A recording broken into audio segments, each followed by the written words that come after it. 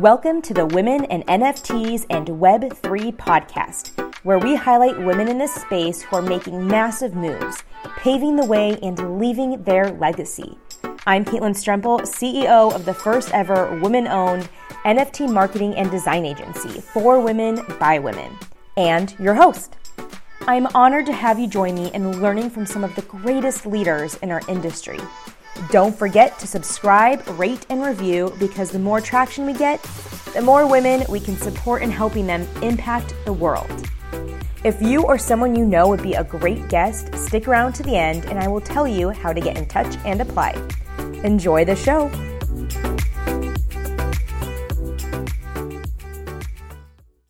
If you're here, my guess is that you are a woman or a non-binary human building in the Web3 space or want to be. You are a driven, multi-talented human with a desire to connect with others who are just as passionate as you are. It can feel really lonely at times when your in real life friends have no idea what the heck blockchain is, no idea what NFTs are, and you have all of these creative ideas floating around in your head and just want to talk it out with some people who get it, who really get it. That is why I personally launched the Calibration Room. It's a connection and networking group where non-binary and women of Web3 can come together and just discuss topics that put connecting with each other at the forefront of everything. So if you're looking to network, to mastermind, and to forge more meaningful friendships in Web3, the Calibration Room might just be for you. And I know that you are definitely for the Calibration Room because I have been there. I have been craving these deep connections for a long time now, and the Calibration Room has completely fed my soul. If you're interested, check us out at calibrationroom.io. Again, that's calibrationroom.io to learn more and become a part of our soul family. We would absolutely love to have you.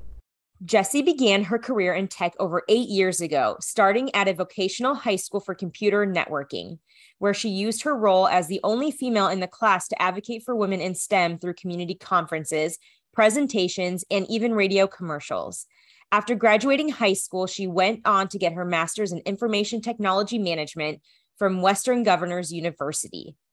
In her career, Jessie has held a variety of roles, from cybersecurity analyst, Linux system administrator, to her role now as the senior technical writer at Filebase, a decentralized Web3 cloud storage provider. She writes everything from technical documentation, blog posts, and social media threads to white papers and ebooks that help educate her audience on Web3 and the important role that decentralized storage plays in the ecosystem. Welcome, Jessie. How are you?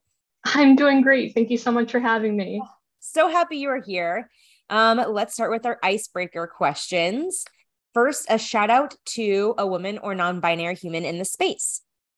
I'd love to shout out Angela from the Choice DAO. She is the founder of Choice DAO, which is a DAO that is dedicated to bringing in donations and resources to women identifying persons that need resources regarding reproductive health and abortions. She founded it right after the overturning of Roe v. Wade, and she has done some amazing work bringing in charitable donations to all sorts of different organizations across the country. Such a good shout out. I love that one. Do you have a morning routine? Most of the time it is, I get up and I bring out my dogs. I have 2 huskies. We go for a little walk around the neighborhood, and then I come in, I make coffee, and I sit down and go through my calendar and my emails. Yay. So I have 2 dogs too. They're like little white fluffy ones though. We go on a walk every morning too. It's my favorite way to start the day. Yeah, if I don't take them for a walk in the morning, they will just be bouncing off the walls all day. Huskies have so much energy. Mine just get mad and pee everywhere. Oh. What's a favorite quote or affirmation you have? This might sound really cliche, but my two favorite quotes are Latin quotes that are Carpe Diem, which is seize the day, and Memento Mori, which is remember you will die. So just kind of two things to remember that your time here is limited. You want to make the most of every single day that you have because you have no idea how much time you actually have here. Oh, I know. Be intentional. I love that. Mm-hmm. Okay, so we kind of got the gist from your bio of how you got into the space, but I love how you are such an advocate for women and especially in areas where it's very male dominated, like Web3. So, what has it been like for you being one of the only females in STEM in Web3 now and all along your journey? Yeah, so when I started off in vocational school, I didn't ever really think about the fact that I was the only female identifying person in my class. At first, it was just a lot of fun, and there was so much knowledge and such great instructors at my vocational school that I just didn't really think about it until senior year. I went off to Skills USA, which is like a vocational school competition where students compete against each other in tests and exercises. And it really hit me there that I was the only one in the state of Massachusetts competing in the IT competition that was a woman. And that was just really that's when it really struck Wow. me because I was like, okay, it's not just, my small tech school in Western Massachusetts. The entire state sent out, their best in IT, and I'm the only one who's a girl here.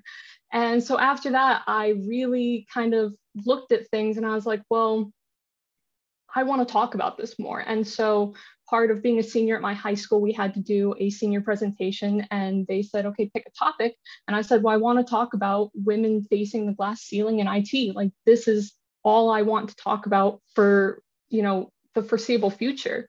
And so I did that presentation, and I have some really, really great resources that I'm still in contact with at my vocational school that they said, this is really cool. We heard about this and we want to, showcase this to everyone. So the guidance counselor at the school, he set me up with doing conferences in the local area. He set me up with doing radio commercials for Women in Tech Month, which is March. And he just really gave me this platform to talk about it and go off onto college and everything and continue through just being kind of that beacon of women in the STEM field. And this is what it looks like. This is what, you can accomplish. Because at that point, I was a high honor student. I had went on to win one of the gold medals at the Skills USA competition. I had gotten multiple different scholarships and multiple different awards at that point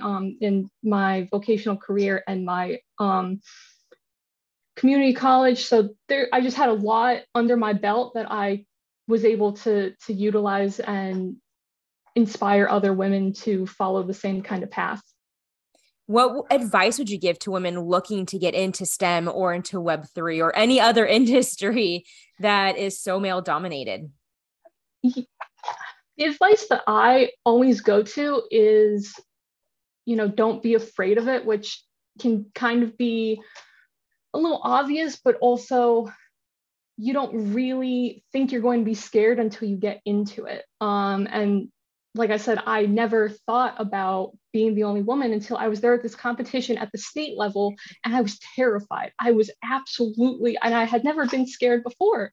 I was able to get to that level. I, had won other previous competitions to accelerate to that level. So I knew that I deserved to be there, but it wasn't until I stood there in that classroom, prepping for the competition with the people I was competing with directly, that I was really, oh my God, do I really belong here? Because there's no one else that looks like me in here.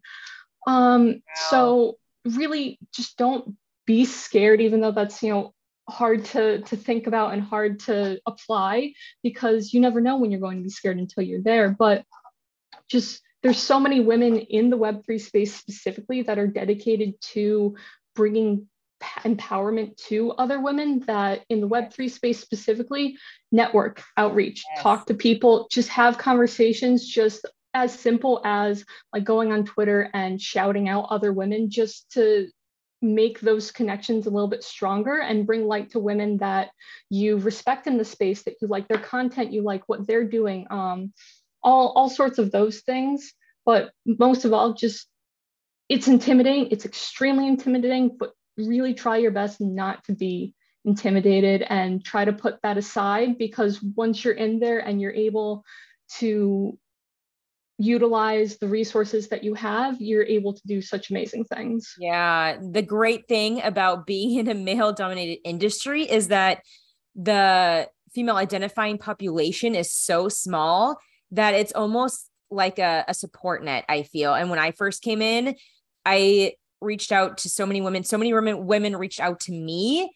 It was such a comfort and so welcoming and so nice to know that if this is something that interests you, like go after it. And, the females will carry you. They will hold you will hold your hand and help you along the way for sure. I love the fact that you didn't even realize till senior year that you were the only woman. It just goes They all just treated me like one of them. Like there was never, cool. nobody ever made it a kind of, hey, we think your skills are less than ours, or we don't think you have the bandwidth that we do. And all of them had previous IT experience, and I had used a computer, but I, didn't really know what I was doing at first. And they all, they had done this, they had done that, and they never questioned my intentions to be there or my knowledge or my skill set.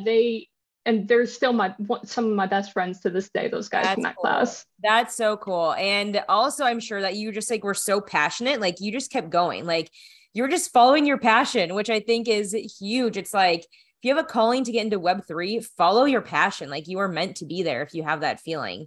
Good for you. I'm like so excited about that. All right. Thank you. So yeah. Okay. So decentralized storage, let's break that down. Like newbie style, because I'm not even sure I know what decentralized storage fully means. Yeah, so to start talking about decentralized storage, first we need to talk about centralized storage. So what is centralized storage? Well, it's what we typically use on a day-to-day basis with the hard drive in your phone or the hard drive on your laptop. It's storage that is in one central location, and you either need to have manual backups of it, or you need to have multiple copies of files to have any sort of redundancy or disaster recovery. And so cloud storage like Google Cloud or iCloud, those are also forms of centralized storage, since they're storing all of your files in one place, whether it's in one data center or on one server in that data center. It's all on one place. The servers have one geographic location, and the files have one portion of that hard drive that they're using to store the data. And so decentralized storage is when we utilize blockchain networks, which are distributed and decentralized ledgers that use peer-to-peer networking to connect and transfer data. And decentralized storage networks don't transmit and transact data like how Ethereum or Polygon does. They purely store data. They aren't doing, NFT minting. They aren't doing crypto transactions. They're purely storing data files. And so a couple examples of decentralized networks are the Filecoin network, the Arweave network, or the Sia network. So when a file is stored on a decentralized network, it isn't stored in one singular geographic location like with a centralized storage. It is broken apart into sometimes hundreds of different fragments of the file, or shards, they're often referred to, and each shard is transmitted across the globe to different nodes. Wow. And it uses what's called erasure coding technology to do this, which is a mathematical series of equations. One of the popular ones is the Reed-Solomon algorithm that takes the file, encrypts it, splits it into all of these shards based on the pre-configured algorithm, spreads them across the globe. And when it breaks the file into multiple shards, it makes redundant pieces. So you don't need every single one of those shards to access the file. Most of the time, it's a ratio that is you only need 1/3 of the total number of shards to access and download the file. So you can lose up to 2/3 of the shards through disasters or outages or any sort of data corruption, and you can still access the file as you typically would. You wouldn't even know that there's an outage occurring. You just get rerouted somewhere else. So the way that I like to explain this to more technical people that may have gotten lost with all of these terms of sharding and erasure coding and all of that is when you place an order online for some place that has lots of different warehouses like Amazon, or I like to use Chewy because I'm always ordering from Chewy for my dogs.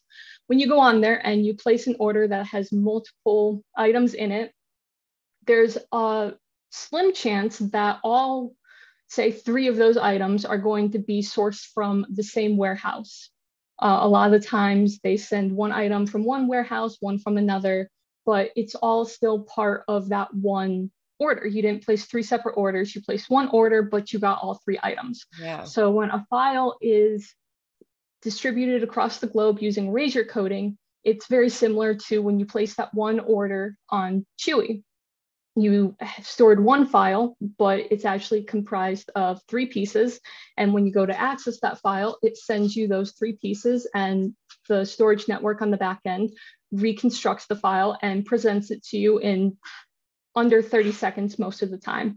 So it's very performant. A lot of people, when they hear about this initially, they might think, well, that sounds like it will take a lot of time. It sounds like it's, very compute intensive, but it's not. It's actually very lightweight. It's very performant. And the biggest thing is that it's extremely secure. Each shard of data is completely useless without the other amount of shards that it needs to reconstruct the file. So if you have a node operator that's storing one shard of this file, they can't access your file, they can't see any information. That one shard is completely useless to them. And the only way that they can, or the only way that you can access your file is through your key pair or your crypto wallet, and you have to authenticate with that. And then it requests to the servers, hey, we'd like to download this file. And it goes to the network, compiles the shards, then sends it to you. And that level of security, you would need to have multiple copies of the file stored different places. You'd have to have each one encrypted to replicate that level of security and redundancy. Wow, that's incredible. That is, I feel like, so important. So yeah. Yeah. So what kind of files does it store? Does it store anything, just like the cloud, like images? Okay. Yep. Yeah. Decentralized storage can be used for any medium, any sort of backup. And we've had a lot of customers come to us that are using us for hosting NFTs, decentralized applications, a lot more of the Web3 focus, since IPFS has a very big name in the space. Okay. Yeah, that was my next question, was like, how is this actually being utilized and what role does it play in Web3? Yeah, so everything needs to be stored somewhere. Yeah. And the whole core values that Web3 sits on are decentralization and data ownership. Yeah. Well, if you have all of these Web3 technologies like decentralized applications and NFT collections and DAOs and all of that, if you're just storing all of those on a centralized cloud provider like Amazon, it kind of defeats the whole purpose of having a decentralized web if it's all just stored in one place where you're not sure, exactly who has access to that content fully, what kind of redundancy and reliability you're going to have in case Amazon's US East region goes down again, which has been the cause of so many, widespread outages on the US East Coast in the past year. And so thinking about where things are actually stored on Web3, a lot of people don't get that far. They get into, okay, how do I mint my NFT? How do I, set my crypto wallet? How do I launch this smart contract and deploy this on Ethereum? But they're not thinking about, okay, if I have this smart contract. I can upload it to GitHub and share it with other people, but then it's stored on decentralized GitHub servers. It's not stored on a secure and redundant decentralized storage location. Yeah. So its place in the space is extremely important, and it's really only starting to get some real traffic and some real notability through NFTs using IPFS. But like I mentioned before, IPFS isn't technically a network, it's a protocol. So you still need to think about looking into actual decentralized networks like Arweave or Filecoin or Storage or Saya. There's so many out there, and they all, have different benefits. They have different requirements, different parameters, different compliance regulations, all of those sorts of factors, that there's a solution out there for almost every workflow. If you want to store something for your decentralized application and you want to set up automated backups, there's a way to do that. If you want to store the assets for your IPFS based NFT collection, there's a way to do that. The biggest thing is that storing things for Web3 on centralized storage doesn't make sense. So it shouldn't be an option. It shouldn't be part of the conversation. It should be, okay, which decentralized network is the best for my Web3 product? Yeah. So I'm looking at this through two lenses. One, as a business owner and, an NFT project, and also from the lens of a mom who has like all my photos of my kids on my phone, and both seem just like total no-brainers, like it, from what I'm getting at is that, data can like not easily, but there is a chance that your data can get corrupted. It can be deleted if something goes offline. Like you said, I think that there was, like outages on the East Coast, things like that. So as a business, I feel like your most precious asset should go there, as well as somebody who's just is like, well, I don't want the photos of my kids to like disappear either. So I see so much benefit in this. And also from the business perspective, it's extremely more affordable than using centralized data storage. Really? Okay. Oh, yeah. For example, Firebase. So we at Firebase connect multiple decentralized storage networks under one UI and under one S3 compatible API. So you can come to us and you can say, I want to store some files on Saya and I want to store some on IPFS. And we say, okay, great.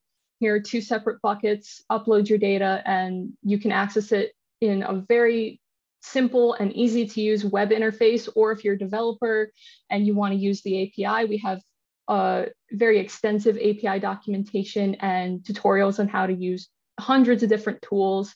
And it's as simple as just switching out the endpoint for our endpoint if you're already using something like Amazon. And so from the cost perspective, Firebase is 90% cheaper than if you were to go to Amazon and store the same amount of data there. This is because all of these decentralized networks are using hard drive space that already exists in the world. Every node that's on these networks is elected to be on the network from the node operator, the person who says, well, I'd like to spin up a Saya node, I'd like to spin up a storage node. And they're already using hardware resources that exist in the world. And they aren't competing with costs like real estate for the property that a data center sits on. They aren't paying maintenance for the employees at a data center. They're not paying taxes. They're not paying any of those high costs that are associated with building and maintaining a data center. Yeah. So, explain what a node is quickly. Yeah. So a node is a computer or a server that is elected to be on a blockchain network. This is a term that is not just for decentralized networks, it's for any blockchain network. Ethereum, Polygon, all of them are comprised of nodes. And nodes are the ones that they process the transactions on the network. So when you go to mint an NFT on Ethereum, there's a series of nodes that are working behind the scenes to process that transaction, and they go through a protocol called consensus, where the blockchain communicates back and forth with all the nodes, and they make sure that the majority of the nodes on the network say, hey, this is a valid transaction. The information on this is legitimate. Let's add this to the network as part of a block. Yeah. So it basically makes it decentralized. Like it's, instead of one little cloud system, there's little systems all over that it goes through.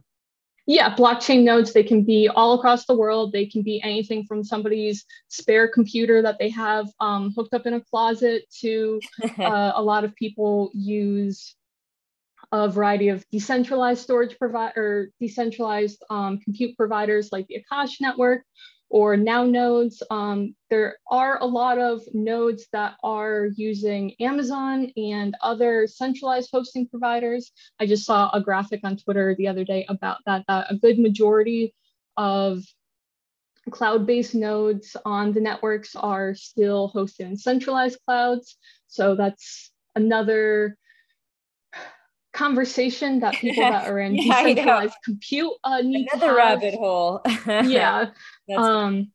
Cool. But yeah, compute and all of that is a whole separate conversation to storage. Okay, cool.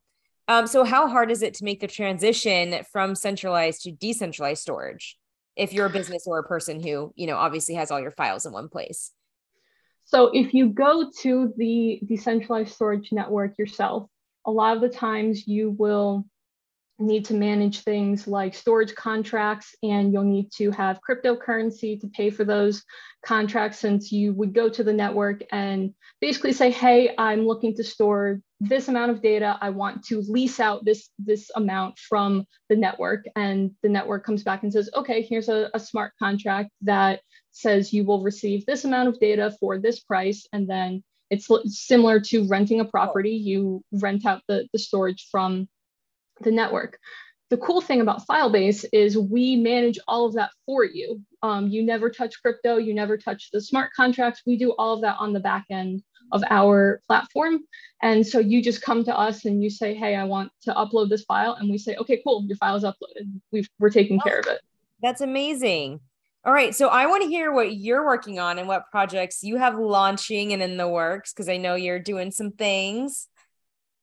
Yeah, so right now I am working on finalizing a draft for a book that I'm calling the Ultimate Web3 Pocket Guide. And it started off as just that, a pocket guide that I was like, this would be really cool to have something that I kind of envision it like if you think of like a field guide for plants and animal tracks and that kind of thing, something where you open it up, you can flip to a page and you get like a diagram and a photo, and it's like, this is the plant, this is what the leaf looks like, this is the genus name and the species name and all of that. But for Web3, since there's so many tools and different pieces of the ecosystem, a lot of the times I lose track of, okay, who is this company and what are they doing? And okay, what is this project all about? And that kind of stuff. So super cool. I started it off as a pocket guide, and it's quickly become a 500-page pocket guide. So the term pocket guide is going to be very loose, since I'm not sure anybody's going to fit it into their pocket. But essentially it's pretty technical. Each section starts off with a technical deep dive into each technology. So blockchains, it dives into how blockchains work, how consensus works, the different types of blockchains. And then there's a section where it has kind of quick reference pages for each of the different blockchains. So it has, I think it's almost 80 different blockchains total I ended up including. Oh my God. And yeah, there's so much in this ecosystem that it feels never ending. But I talk about blockchains, I talk about decentralized oracles, decentralized compute, decentralized storage, but then I also go into NFTs and the biggest NFT collections in the ecosystem and what they're all about, the different DAOs in the ecosystem that have gained a lot of popularity, like Developer DAO and Change DAO and Blue DAO. And then I also talk about learning platforms, since there's so many incredible platforms for learning Web3 and developing those tools. And just anything I could think of, I tried to include. I didn't go super deep into crypto and like trading, there's of course a cryptocurrency section that has I think it's almost 100 different currencies for quick facts, like what their all-time high as of writing this, since a lot of these will change over time, but how many are in circulation, their symbol, their blockchain, all that fun stuff. But I don't go into investment strategies or staking or liquidity. I don't talk about that stuff since it's not a financial book. It's a technical pocket guide book. Wow, I love that. Do you have to be technical to read it, or is it? No. Okay. So anyone can pick up this book and start front to back and understand what's happening. I've tried to make it something that I can hand to my mom and say, hey, Mom, I wrote this. I want you to read this. And my mom is a very non-technical person who most of the time doesn't understand how she's deleted a photo on her phone. So I've really tried to explain it from the ground up and give as much context and as much background. And that's why it started off as this will be a simple little, pocket guide. And then as I dove more and more into it, I'm like, well, okay, I need to explain this and I need to add a section about that. And now my draft is almost at 500 pages. Wow. And I still got a little ways to go. Oh my gosh, good for you. First of all, shout out to Jessie's mom. She'll be listening. And that's amazing because you get into this space and people always talk about going down the rabbit hole. It's like, essentially you've gone down the rabbit hole for them. You just need to get this book and take a look at it and you will have everything that you need to know. That's incredible. Thank you. And it's only going to be print only. Okay. I think that it's really best utilized when you have it in person, when you can highlight it, you can write notes on the margins, you can dog-ear the pages, you can add sticky notes for different things. I really just don't think you would get that kind of benefit from it if it was in a Kindle or a PDF format, because then you have, something you have to scroll through 500 pages of to get to the section or the page. So it's going to be print only, and I don't have an official release date, but I'm aiming for the end of October. And it'll be on Amazon worldwide. Oh, that's amazing. Okay. So I have 2 kids. Before the first baby, I remember getting essentially this guide to raising a baby, and I got it on Kindle and I was like, why did I do this? And it just did not work out that way. So I love that you did that. And I love just having a physical book to take notes into. That's so cool. Okay. So coming out soon in fall. Well, let's connect with you beforehand. So where can everyone meet and hang out with you? You can find me on Twitter. I am at Jessie, JESSIE _filebase, FILEBASE. I really only use Twitter. I'm not big on the other social media, but I'm always on Twitter and there's only so much to see on there. Or if you go to the Filebase documentation, there are links all over the place for the Filebase Discord server. If you have questions, you want to connect with me that way, I'm always active in our Discord server to provide support for our users. Amazing. Jessie, thank you so much for being here. This was amazing. We talked about this a little bit before we actually started recording, but this is such a topic that is glossed over, overlooked, yet so important. So I'm so happy that we got to talk about it today. Yeah, thanks so much for having me. This was great. Yay, bye. Bye. Caitlin here. Thank you so much for listening to the Women in NFTs and Web3 podcast. If you're a woman pioneering the way in the NFT, Web3, or crypto space, I want to share your message. Check out www.metamintmarketing.io/win, WIN. And let's see if you're a great fit. If you got something out of this interview, I would love for you to share it with your network.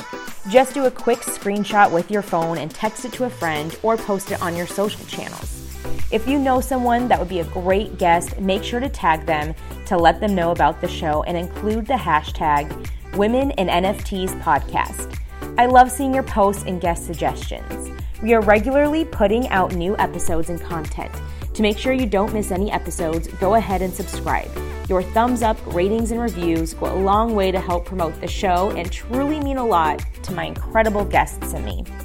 Want to stay in our world? Go to our website, metamintmarketing.io, or follow me on Twitter at NFTCaitlin, CAITLIN. Thanks for listening. We will see you next time.